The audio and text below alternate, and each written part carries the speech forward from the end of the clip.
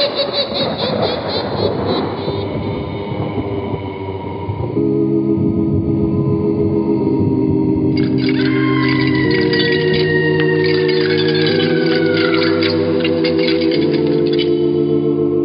Mysterious Old Radio Listening Society podcast.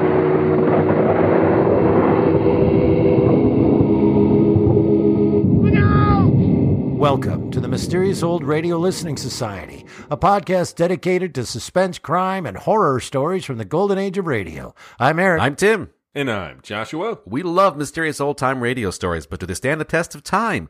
That's what we're here to find out. Today, I've chosen a holiday episode from Candy Matson, Yukon 28209, Jack Frost. The San Francisco-based detective program was created by husband and wife team Monty and Natalie Masters. Monty wrote the tongue-in-cheek scripts, and Natalie starred as Private Eye Candy Matson. The scripts were packed with snappy dialogue, local references, and a cast of lovably over-the-top characters, including Candy's eccentric photographer pal, Rembrandt Watson, played by Natalie's real-life uncle, Jack Thomas. Candy Matson, Yukon 28209, premiered June 30th, 1949 on NBC West Coast affiliate KNBC. Despite its popularity with local listeners, Candy Matson never found a national sponsor. The final episode, Candy's Last Case, aired April 29th, 1951. Sadly, of the 92 episodes produced, only 14 are known to be in circulation today.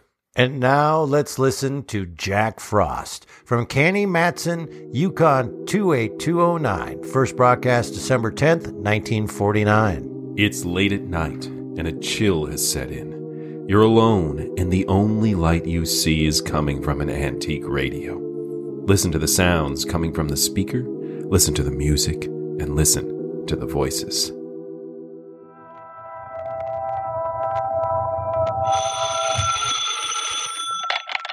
Hello, Yukon 28209. Yes, this is Candy Matson.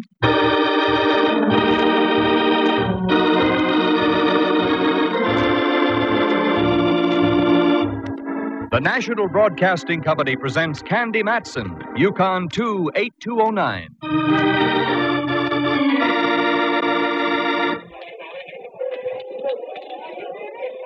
Candy, over here. What?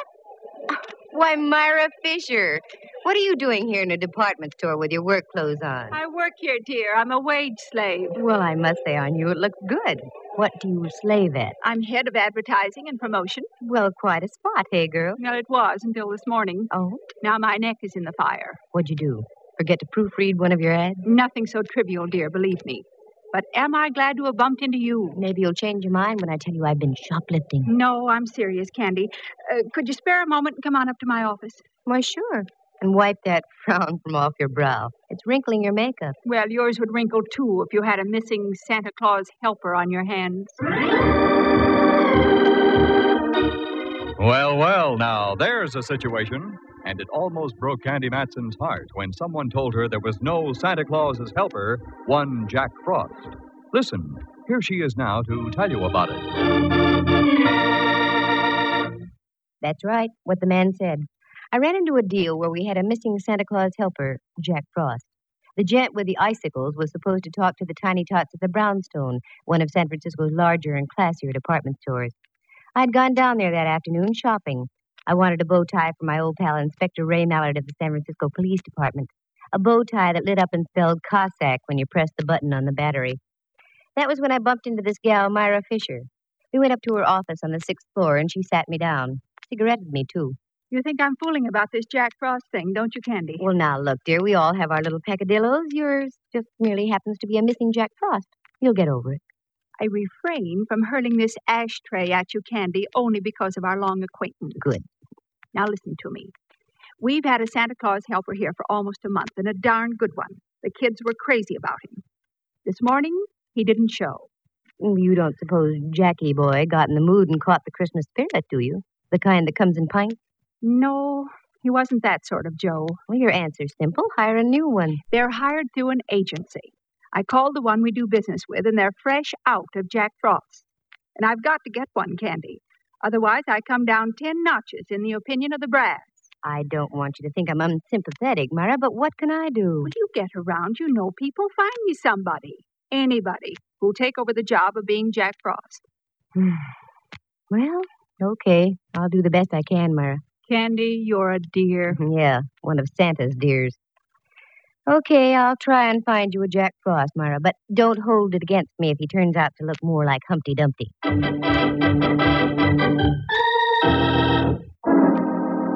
I went home and looked up the Webster definition of soft.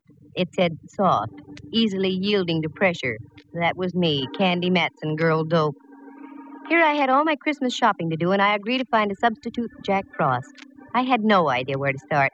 So I changed into something red and green for a stop and go, also for Christmas, and went over to see my friendly advisor, Rembrandt Watson. Rembrandt is a photographer, and excellent, too, now that he doesn't have the Sherry Shivers or the Port Palsies. He lives on California Street, just kitten rompers from Old St. Mary's, with a statue of Sun Yat-sen for company in a park next door. Candy, doll. How delightful. Do come in, won't you? Thanks, Rembrandt. Oh, Pet, you're acquainted with my friend Diogenes Murphy, aren't you? Oh, yes. Hello again, Mr. Murphy. Well, good afternoon, lad. You look prettier than you did the last time I saw you. Uh-oh, here comes the blarney. Young lady, Diogenes Murphy, the honest Irishman, never says a word he doesn't mean. Now, how do you think I managed to sell so many used cars at my place out on Venice Avenue? Because you're an honest Irishman. Oh, you're so right, lad. Incidentally, if you need a good car, I can get you one at a very reasonable... Diogenes? Oh, sorry, I got carried away. I didn't mean to barge in on you like this, Rembrandt. Oh, don't be ridiculous, dear. No, don't be. Think nothing of it, lad. I'm on my way now. Rembrandt and I were only discussing the situation of the world. And to what conclusion did you come? It stinks. The bottom of the afternoon to the both of you. Oh, he's quite a boy. Yes, I'm very fond of Diogenes. What brings you around this way, dear? Jack Frost. Yes. Now, getting on with our conversation, what brings you around this way, dear? Jack Frost. Maybe the needle's bad. Shall we try again? I know how you feel. I reacted the same way myself. I'll give you the pocket-sized edition. The Brownstone department store is without a Santa Claus helper, Jack Frost. He didn't show up for work this morning. I said I'd find him a new one. Oh, that's very sweet of you, Dove. Very dumb of me, Dove. I know of only one character who even remotely looks like Jack Frost. I met him up in Alaska when I was traveling with the USO. Won't do you much good down here, will it? No, that's why I came to see you, Rembrandt. Don't you keep a cross-file on models you've used in photography? As a matter of fact, I do. Here in this little book. Let's see. Men, thin, extremely. I have just one, Pietro Tarantello. Would you care for a Sicilian Jack Frost? In Sicily, yes. Hey, what's that? Where? On that chair next to you. Oh, that's the afternoon paper, dear. Diogenes left it, I imagine. Yes, but on the front page. Here's the whole story about the missing Jack Frost on the front page. Ooh, what he got in his Christmas stocking. A slug through the head. That's no way to treat Jack Frost. And here's a picture of the guy without his false icicles. What the ham? Looks like he stepped right out of an 1890 Shakespearean play. I hate to say this, Rembrandt, but he resembles you. I take back what I said. Rembrandt. Divorce yourself from that tone of voice, Candy. I don't like it. Rembrandt, I've got an idea. You usually do. You like little children. Can't stand them. You like to talk to people. I abhor conversation. You like to be charming. Lost me charm. Gay. Lost me gay. With the help of a few icicles, Ducky, you're going to be Jack Frost.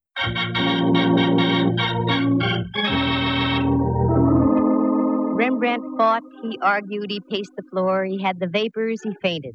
I brought him to. I won the argument. I got my friend Myra Fisher on the phone and informed her that one R. Watson would assume the role of Jolly Jack Frost on the morrow. She was delighted.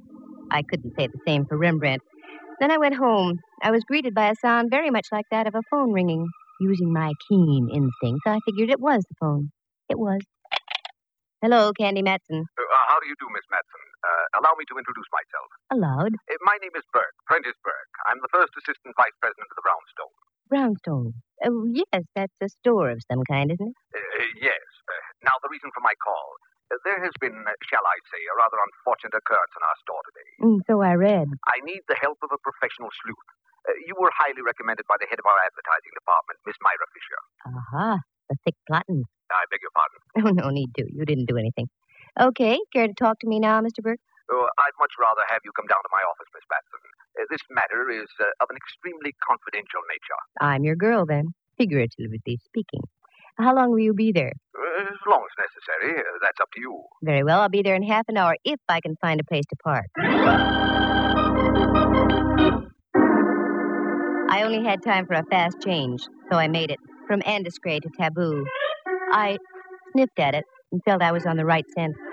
Then I climbed in my car, drove down Kearney Street, waved a crisp single under the nose of a hotel doorman, and had my car taken care of. Then into the brownstone and up to Mr. Prentice Burke's office. I flipped a hip past the girl's secretary and walked on in. Burke was waiting for me. That was obvious. I could tell by the expression on his face. It was worried look number 12B. How do you do, Mr. Burke? I'm Candy Matson. Sit down, won't you? Thank you. Now, our subject is what? A man named Jordan. That's on another network. I beg your pardon? Oh, that's all right. Now about this Jordan. Yes, Ralph Jordan, to be exact. Well, that's a relief. For a moment, I thought you wanted to talk about Jack Frost.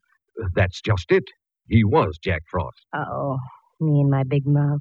He was working here up until yesterday afternoon. Maybe you read about it. He was found shot today. Yes, I read about it. That's the reason I've called you. Why didn't you have your own store detectives take over, Mr. Burke? No. That would never do. I want no one in the store to know what's going on. Intrigue. Quite possibly. I have reason to suspect that Jordan was killed by someone in our employ. I want to find out who that someone was before the police do and get it splashed all over the front pages. Publicity conscious, eh?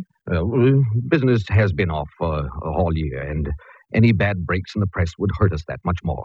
Maybe you've got a point there, I don't know. I know I have. Okay, I'll take the job. You say you have a suspicion. What is it? Well, nothing tangible. It's just a feeling I have. Oh, that's a big help. Well, I'll mush around and see what I can pick up. I'll bill you tomorrow for my first day's work. It's much easier to sustain a friendship on a daily basis. I left Burke looking as though someone had just called his store a bazaar. It was closing time, so I hefted my way through the crush and retrieved my car from the doorman. The Hall of Justice is right on my way home, so I decided to drop in on my old pal Mallard, Inspector Ray Mallard of San Francisco Homicide. A nice guy to serve coffee to on Sunday mornings if you could ever lasso him. I never could get strong enough rope. Candy, what brings you around here? I hate to have my Christmas ruined so early. What about that Jack Frost character? Oh, yeah. Poor guy got it good. Where'd you find him? In his apartment over on 17th. He lived near Seal Stadium. Why so interested, Candy? Rembrandt's a dead ringer for the guy. I still don't get the gal who's head of advertising for the Brownstone was going out of her head for another Jack Frost. I talked Rembrandt into taking the job. Does sound funny, doesn't it? Bring me up to date, Mallard. Did you get any dope on the killing? Nothing but a .45 slug out of the guy's wall. Ballistics is checking it now. Nothing else? If I did, I should tell you. No, I guess not. This goes beyond just a normal curiosity, Candy. What are you drilling for? Oh, it's only that I'm worried about Rembrandt. I got him the job. I'm responsible. I wouldn't want anything to happen to him. Ask a silly question, Mallard, and you get a silly answer. Okay, let's forget it. How's about dinner tonight? I've fought this thing long enough. Okay. Candy. Yes, Mallard. We've known each other a good long time, haven't we? That's right. Ever since the fair on Treasure Island. We've had our little quarrels, little misunderstandings. Oh, but they never seem to last long, though, do they? No. That's why I feel I have every right to ask you a question. Why, yes, I'd say you do, Mallard. Maybe I'll ask you tonight. No, go ahead. Now's as good a time as any. Perhaps it is, Candy. You get around a lot. You meet people. Do you know where I can get a couple of tickets to the Rose Bowl game?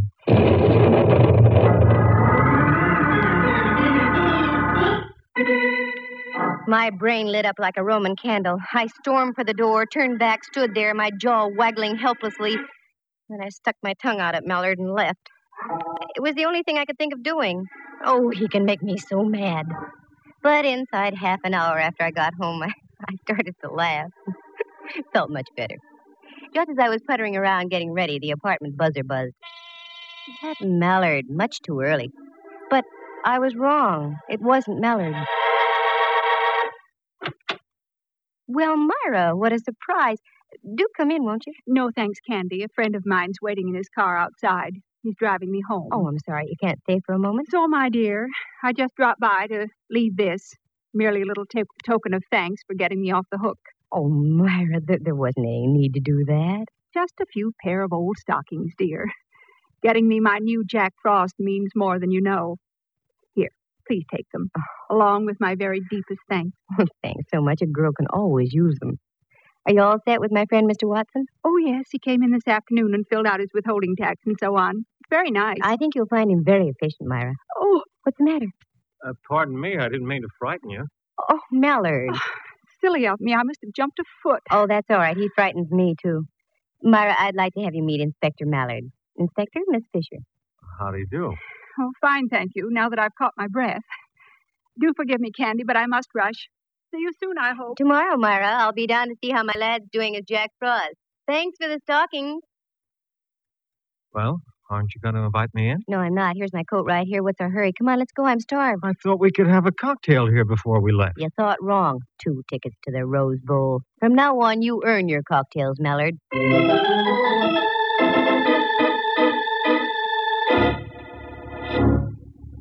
We went downstairs, and as I locked the front door, a car was just driving off. It was Myra, and she waved.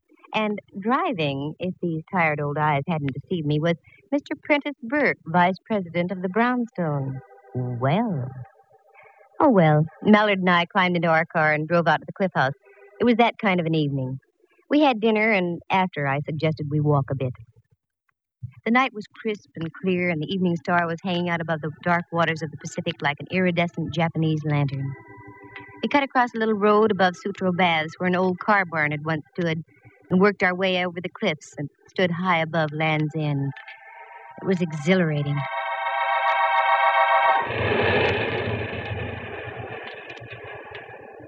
Penny for your thoughts, Candy.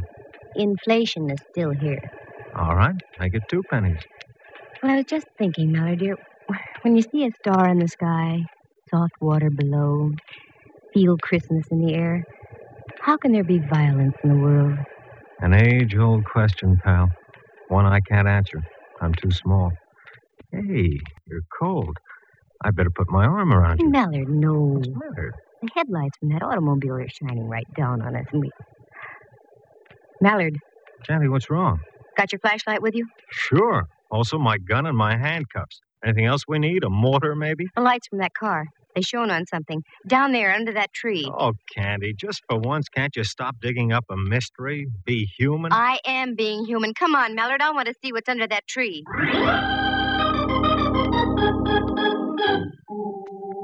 We scrambled around through the brush, slipped into some sliding sand, and rode the crest down to the tree.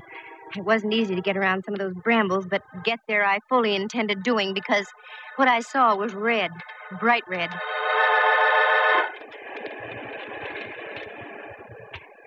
You okay, Candy? Nothing that a new pair of nylons won't fix. Shoot the flashlight over this way a bit, Mallard. There. That's it. Now, do you think I'm dreaming things up? What is it? Wait till I hold it up. Well, looks like some kind of a costume. Right.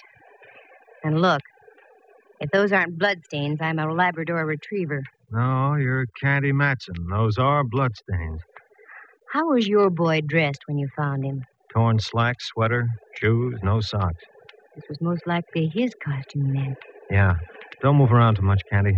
I want to have a good look at the ground. Hey, what are you doing down there? Who's that? The police. Now get up here and don't try any tricks. That's all right, officer. This is Inspector Mallard. Homicide. Oh, sorry, Inspector. That's all right. Stay right where you are. We'll be right up. Now, this is a break, Candy. I want you to drive me to a phone. I'll leave the officer here to guard the place. You can go home. I've got work to do here, okay? Yeah, sure. For once we had dinner before you had a chance to break the date.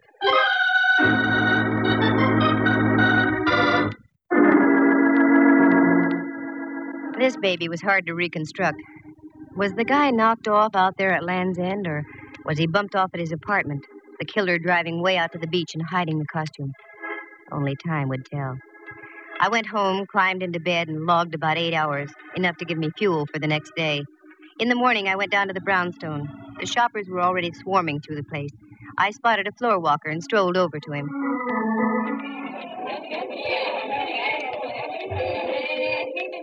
Pardon me, sir. I said, pardon me, sir. I'm very busy, young lady. Make it as brief as possible. You do work here, don't you? Of course. You are the floor walker assigned to this section? That is correct. Come to the point, please. Well, I've a good mind to report you. As you wish. As I said, I'm very busy. Now, what is it you wanted to know?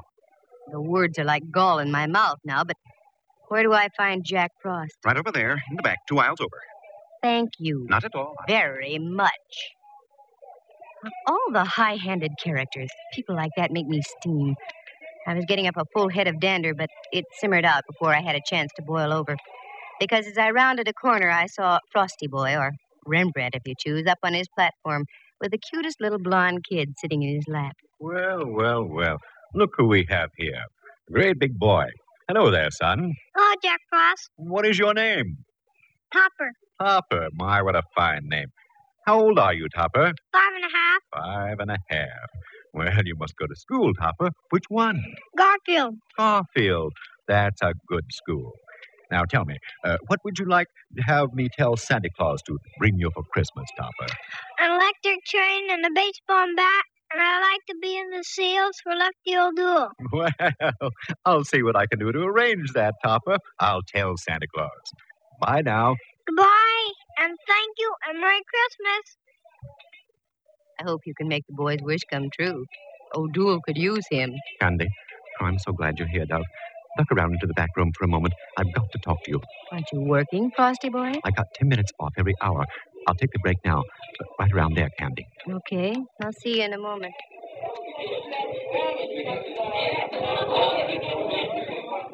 What's the matter, Rembrandt? Even under those icicles, you look warm under the collar. Here, look at this. Every now and then, one of these moppets toddles up to me with a Christmas letter in its hand. A little red-headed girl handed me this about half an hour ago. I've been shaking ever since. Let me see. Dear Jack Frost, a word to the wise is sufficient.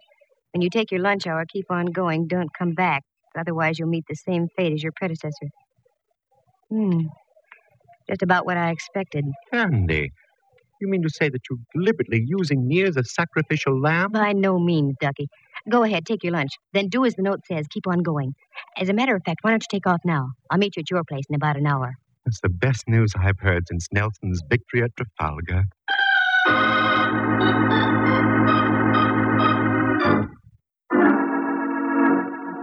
I whipped upstairs, reported to Prentice Burke, got my first day's check, and on my way out told his secretary she better get Burke some smelling salt. Then I went back down on the floor again. Sure enough, there was my boy, the floor walker. I wanted to have a few more words with him. Oh, you again. If you don't mind. I was just up to see Miss Myra Fisher. She wasn't in. Have you seen her down here? No, and what's more, I won't see her all day. She phoned saying she was feeling ill. Most inconsiderate, I must say, during the holiday rush. Yes, I must say. Could you give me her address? She's a friend of mine. I've got to see her. Her address? Why, yes. I write it down here on one of my cards for you. Myra Fisher, 227F, Union Street. There. Thank you. You're so kind.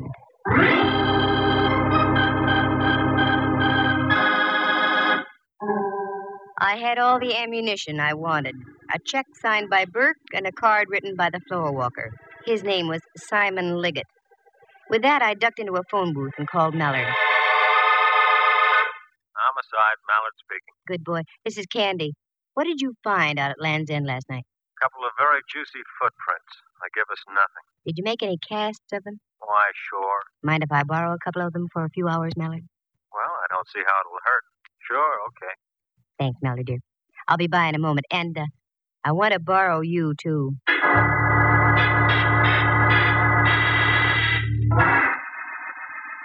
I stopped by the Hall of Justice, got the cast of the footprints, shoved Mallard into the car, and then picked up Rembrandt. The thing was only a hunch, but my hunches have paid off, so I never ignore them. First, we went out to an address on 5th Avenue near Clement. We got in the back door and went to work. Nothing made sense there. So we drove over to Reseda Way in the marina. Again, we got in and did some sleuthing. This time, we hit the jackpot. A pair of shoes in the closet matched the casts we had brought with us. Rembrandt, go out in the kitchen and see if this place has any ketchup. I'm not hungry, Dub, but I'll look. What are you up to, Candy? We've got enough to swing a case here. I'm working for a voluntary confession, Mallard. Tell me, what was the position that the Jack Frost was in when you found him dead? In a chair, like that one. His head slumped down on his chest. Good. Here's the concept, Dove. When are you putting it on? You. What? Without the bun or relish, Ducky. Sit down there, will you, Rembrandt? Now, just go limp and let your head hang down. That's it. Now for a little seasoning. Oh, Candy, you're smearing me with this sticky stuff. All for the sake of art. Hold still. There. How does he look, Mallard? Why, Candy, it looks like the same guy, the real thing. Good. Now, Rembrandt, you just sit like that. Don't move. Mallard, you duck into that closet over there and I'll hide in here. We've got a good view of the front door from both places. Okay? Okay. There are times, Candy, when I admit I admire your genius. Genius, schmenius. Come on, let's hide.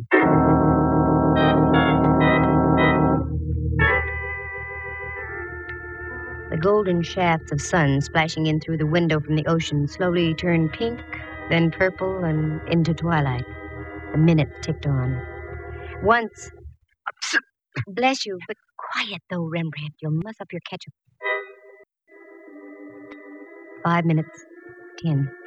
Then we heard muffled footsteps coming down the hall and a key inserted in the lock of the apartment door.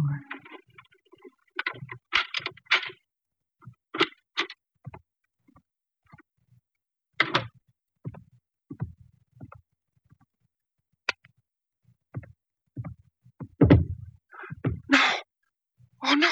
It can't be. The old fool I killed. No. Okay, buddy, that'll be about enough. Oh, no. You... Get him, Mallard. He's ducking. I'll get him. Nice tackle, Mallard. All right, Mac. You going to remain peaceful, or do I have to give you a little tap? No. I'll be quiet. You got me. I did it. I did it to both of them. I killed them. I killed them. I killed both of them. Both of them?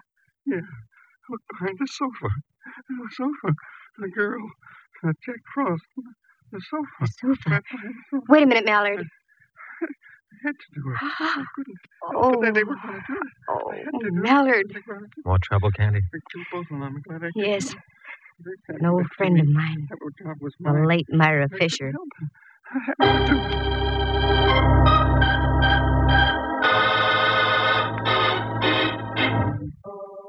The whole thing was jealousy. Not the jealousy of a man for a woman, but the jealousy of a man for a job. Simon Liggett had been with the Brownstone for almost 20 years. He'd worked himself up from the stock boy to a place where he'd been promised the job of head of advertising and promotion. He almost got it, except at the last moment, Prentice Burke gave the position to Myra Fisher. That had only been 2 weeks before. He knew that Myra was on a probationary term, so he did everything he could to undermine her. Little things like changing ad copy, sending out false stories to newspapers. He figured that if he could keep the store without a Santa Claus helper, he'd break Myra's back and get the job by the first of the year. He paid a visit to the first Jack Frost and tried to bribe him into quitting, but the guy would have none of it. There was a struggle. Liggett lost his head and whipped out a gun and shot him.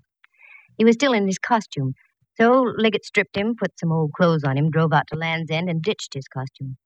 Then he felt sure there would be no Jack Frost the next day. But that's when Myra met me, and I talked Rembrandt into taking over. By this time, Liggett was in a frenzy and would stop at nothing. He trailed Myra and Burke to Myra's home, killed her, took her body over to his place, and ditched it behind the sofa.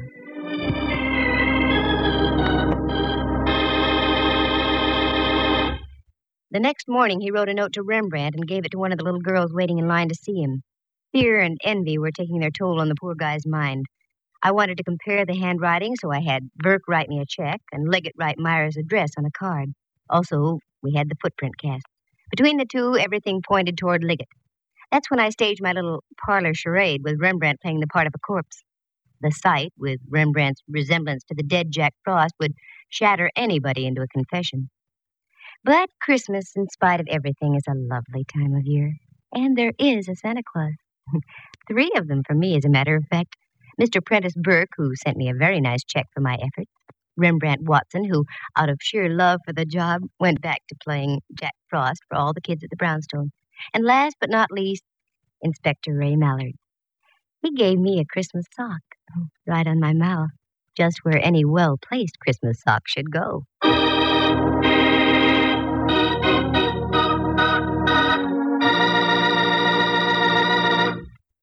Listen again next week at this same time. For excitement and adventure, just dial Candy Matson, and a Merry Christmas to you all. Yukon 28209.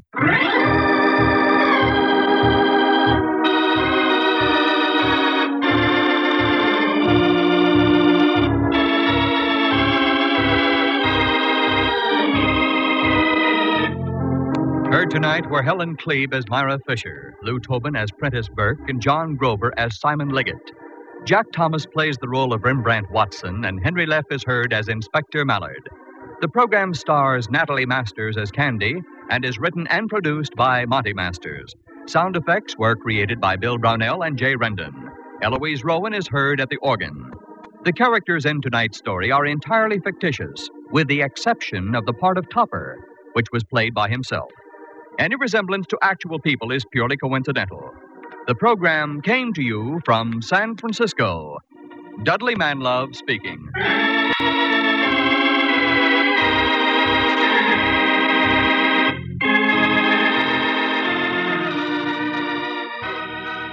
That was Jack Frost from Candy Matson, Yukon 28209, here on the Mysterious Old Radio Listening Society podcast. Once again, I'm Eric. I'm Tim. And I'm Joshua. I chose that episode for our holiday pleasure. I listened to this to prepare for this podcast 3 times. Not because I was like, I want to make sure I got that right, or because I loved it so much. I just listened to it again and listened to it again. I enjoyed it so much. And again, I'm not even sure what the plot was, and I just don't care. I guess, it's the snappy repartee. It's the moving from scene to scene. It's the relationship stuff. There are moments in this I can't wait to discuss. And yeah, I get it. Some guy killed the Jack Frost guy at a department store, and I get it. But who cares?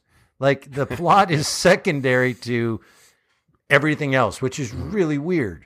I will get to the plot later, but we just kind of have to address this show is, between the writing and the performance of the Masters couple, like, so ahead of their time. Incredibly ahead of time. This is funny in a very contemporary way. It's snappy. It reminds me... And, that snappy dialogue was very popular before this. I think there's a contemporary quality to the rat-a-tat-tat. It doesn't feel like an antiquated throwback to the 1930s. It feels really at ease with itself in a way that feels contemporary, and it's self-referential, and it is just has this confidence and this perpetual smirk on its face. They can jump from rat-a-tat-tat to absurd to farcical. I mean, it just can move on a dime. To even back to solving the case and the mystery and a little bit of suspense. I mean, it does tether itself to it. I would say, in my opinion, this is one of the most grounded episodes of Candy Matson that I've heard plot-wise.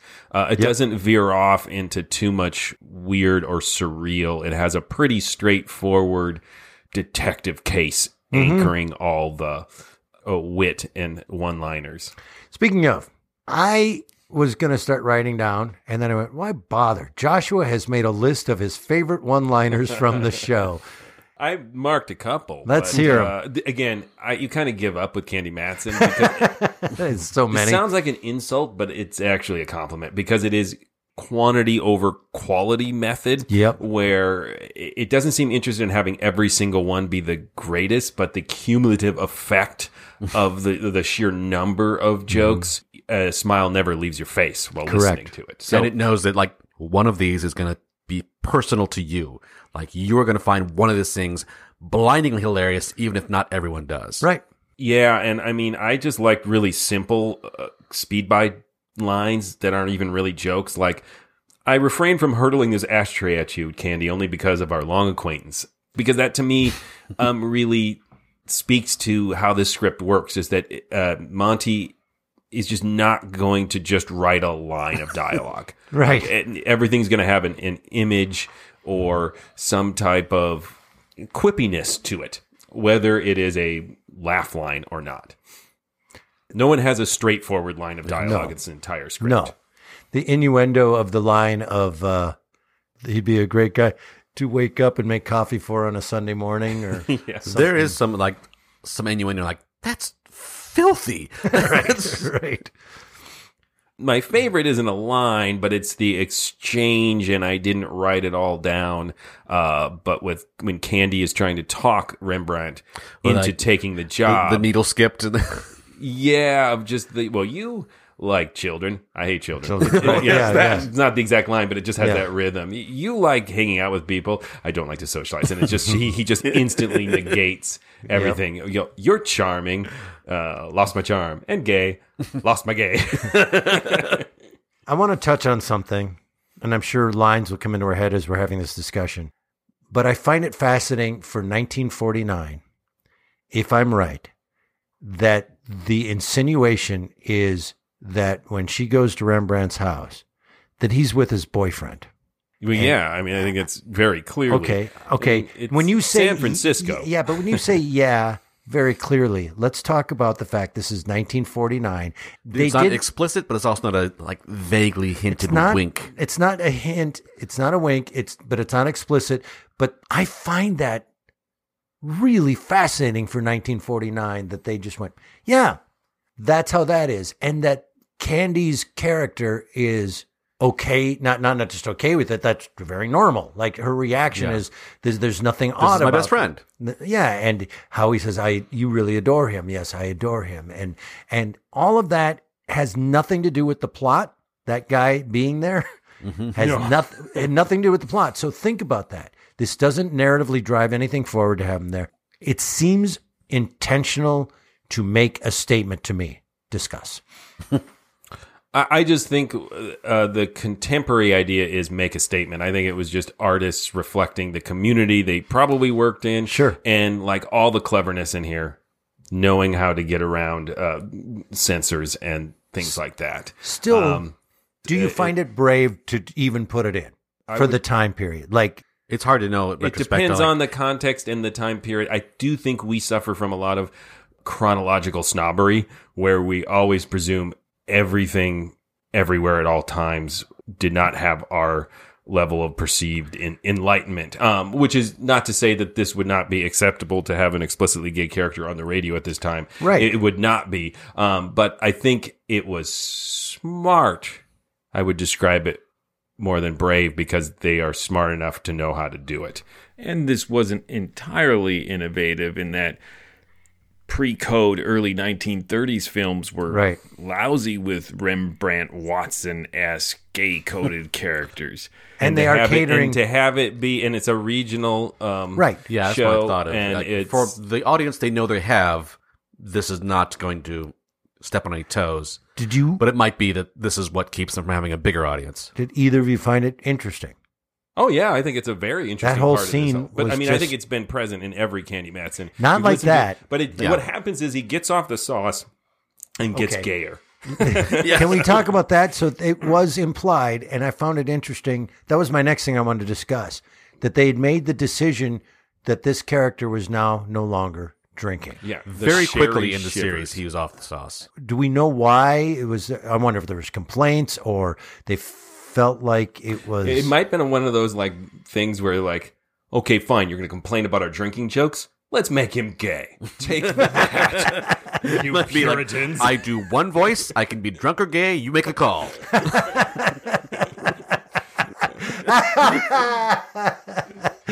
All right, gay.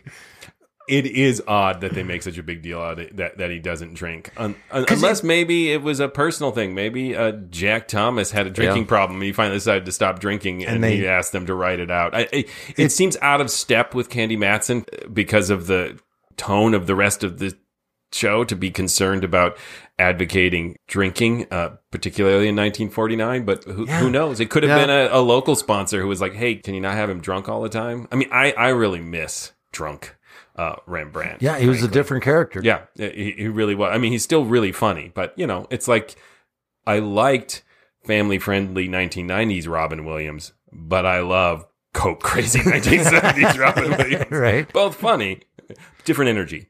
To pivot back to the plot, because I agree with what's been said here, like this really does function like the plot of most detective stories you'll hear of. Like, there is a crime and it is investigated, and Candy uses some clever ploy to figure out who did it. And like so many of these things, well done, well executed, like some of the others, and the motivation is unbelievable.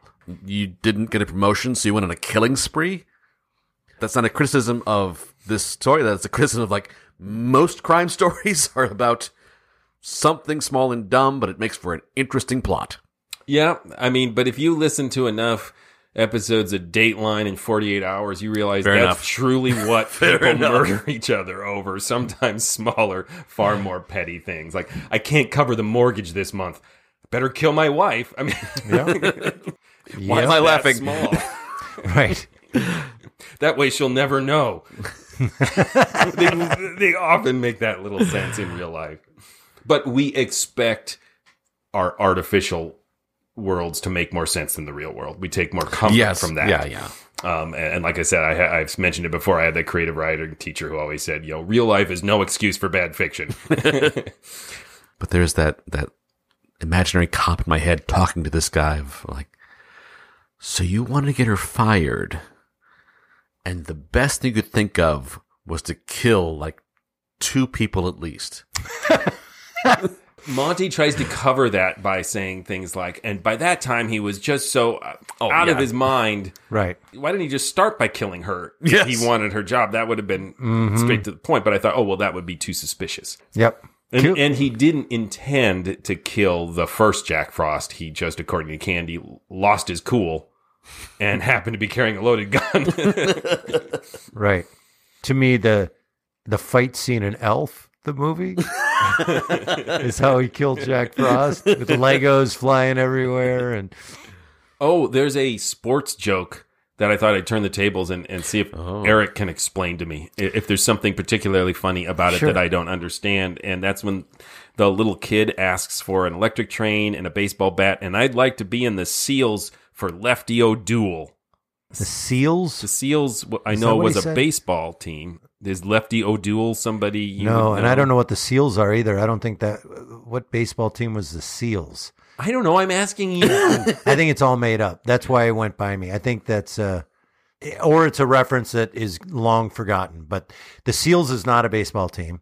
If I get a bunch of emails... I'll be wrong. I'm forwarding them to you. The only thing I can think of is that there was a minor league or semi-pro team in San Francisco called the SEALs that they're referring to, possibly. That would be, but I don't know. None of that is popular. I'm guessing it was somebody who was real at the time because real at the time, and now he's become imaginary. Sounds like a local reference to me. Because it's so full of local references. Little League, maybe.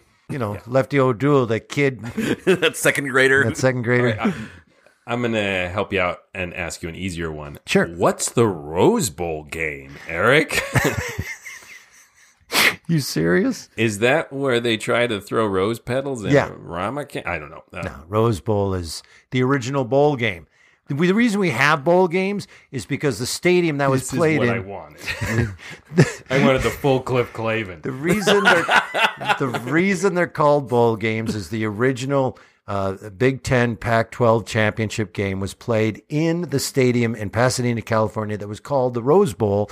It was called that because the shape of the stadium looked like a rose bowl, a bowl that you would put roses in. What shape distinguishes this is a good bowl for roses? Yeah, that's a whole other thing I don't know. But the name of the stadium is the Rose Bowl. So when they wanted more bowl games, that's really popular, instead of calling them something else, they all became bowl games. So Sugar Bowl, Peach Bowl, whatever the bowl game is. So Toilet Bowl. So the word bowl in bowl games, it became synonymous with post-season, after the season's over, competitions, bowl games sponsored by different companies. So it's the Rose Bowl is the name of the stadium, but also the name of the game. But the Rose Bowl is no longer what it was. Look, we do not have time for this, but the entire NCAA football, college football is so screwed up right now. All these traditions, all the things that used to be how it worked is all gone. And it's because players now get paid. They can transfer teams. It's become They get paid professional. directly now? Mm-hmm. Oh. Well, not directly, but they're allowed to accept money from anybody now. And so it's an easy workaround. And for example, University of Minnesota just announced we can't get a kid to transfer here. It costs us at least $1 million. We got to pay the kid somehow $1 million to get here. That was just last week. People are very mad about it, just so you know. I tuned out 5 minutes ago. Oh, I know. But you did ask me a question I can answer. I did, and you did it very well. It's so messed up. I got two favorite lines to offer to the discussion here. One of them, you already know I love because I put it on a coaster, is the thick plottins. Oh, yes. Oh, I yeah. love that line. And then the mention of Jordan is like, he's on another network. Oh, yeah. I know. But what was the line where the guy said, can I have a moment of your time or something like that?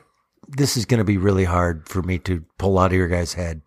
There was a great line, and I should have written it down. Yeah, you should have. Shame on you. Yeah.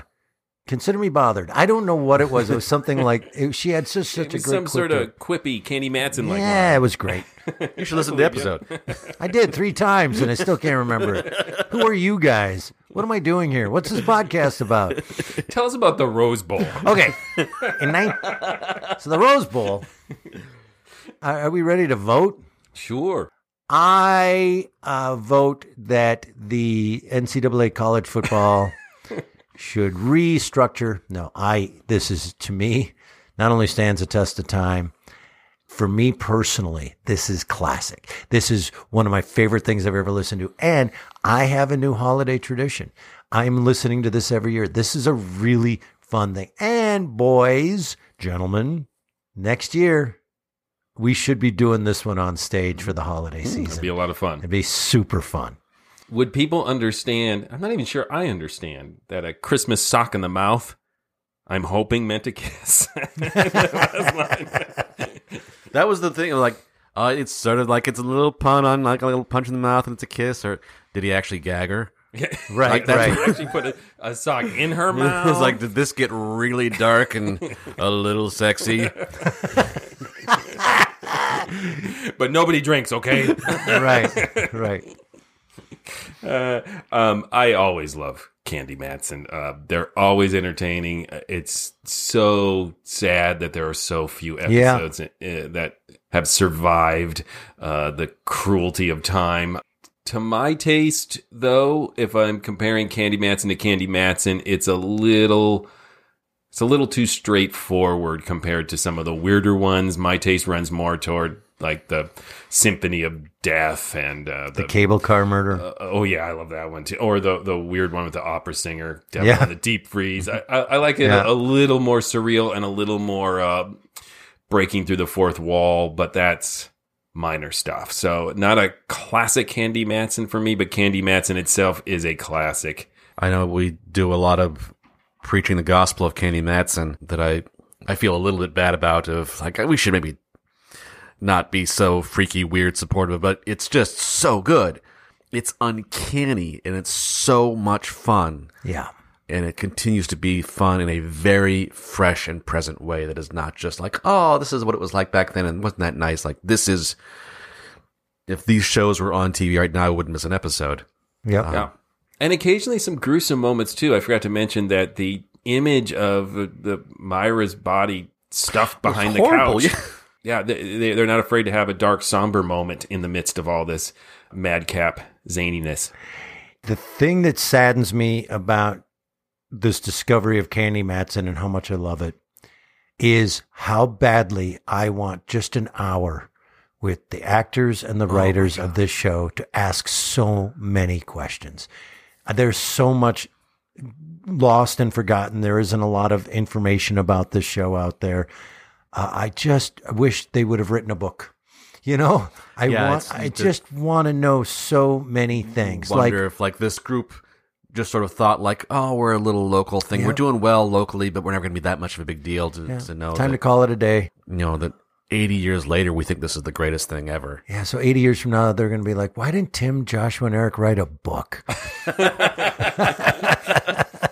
Because that ain't happening. No, I really wish. Like, oh, they wrote a book. Ooh. Just little things like we could say, so why did you write him to stop drinking? I just want to know, man. All right, Tim, tell them stuff. Go visit GhoulishLights.com, home of this podcast. You can find other episodes there, other episodes of Candy Matson. You'll hear us talk about how much we love it again. You can also then vote in polls, leave comments, let us know what you think about these episodes. You can link to our social media pages. You can go to our Threadless store through a link and buy like a t-shirt or something like a t-shirt. Something for your top half. Yeah, like short sleeve, but we'll keep you decent at the pool. And you can also link to our Patreon store to get more high-quality material like this plug. Yes, go to patreon.com/themorals. And once you become a patron, you can just fast forward through this crap in a smug manner, knowing, yep, I don't have to listen to this anymore. I mean, there's nothing stopping people who don't give us money from fast forwarding through this either. No, I've given them that idea because they probably never thought to do that. I wish that on the internet, when you fast forwarded, it went like an old tape recorder. Someone should add that. But yeah, you should go to patreon.com/themorals because we have great patrons there, and we should take the moment occasionally to thank them profusely because they do make this possible. This podcast is a quantity of work. Yep. And we seriously wouldn't do it for free. So thank you. Thank you. And if you'd like to see us performing live, the Mysterious Old Radio Listening Society Theater Company does live performances on stage of classic old-time radio drama and a lot of our own original work. You can find out where we're performing every month. We're performing somewhere, have been for 7-8 years as it stands now at the time of the recording of this podcast. Just go to GhoulishDelights.com, and there you will find out where we're performing this month and what we're performing and a link to get tickets. If you can't get tickets, it's another perk to being a Patreon. We film them, and we give the film footage to our... struggle with it. Yeah, to our Patreons. We post a video online. Done. For our Patreons. For our patrons. Thank you. Post a video of the shows for our patrons. I'm going to try to remember that in the future. Because I almost said Zapruder for some reason. Oh, Eric's brain is all over me. Oh. Forwards, back. Back to the left. What's coming up next? Hey, I don't know if you guys know this, but they did a radio adaptation of Charles Dickens' The Signal Man. No way. More than one. And so for the next time, I was thinking we would listen to our 7th installment in our ongoing series of annually listening to an adaptation of The Signal Man. Until then! Look out! Now tell me, what would you like to have me tell Santa Claus to bring you for Christmas, Topper? An electric train and a baseball bat, and I like to be in the seals for Lefty O'Doul. We interrupt this podcast post-credit sequence for a breaking news report from the Encyclopedia Britannica. American professional baseball player Lefty O'Doul was a left-handed power hitter who played 11 seasons in the major leagues and who amassed a stellar lifetime batting average of .349, whatever that means. After finishing his playing career, he became a noted minor league manager, including a 16-year stint as the manager of the San Francisco Seals. O'Doul also organized and led numerous exhibition tours to Japan that were credited with helping to establish the sport of baseball in that country. And now that I've saved us from a flurry of emails explaining who Lefty O'Doul was, we return to our regularly scheduled podcast post-credit sequence. Well, I'll see what I can do to arrange that, Topper. I'll tell Santa Claus. Bye now. Goodbye, and thank you, and Merry Christmas.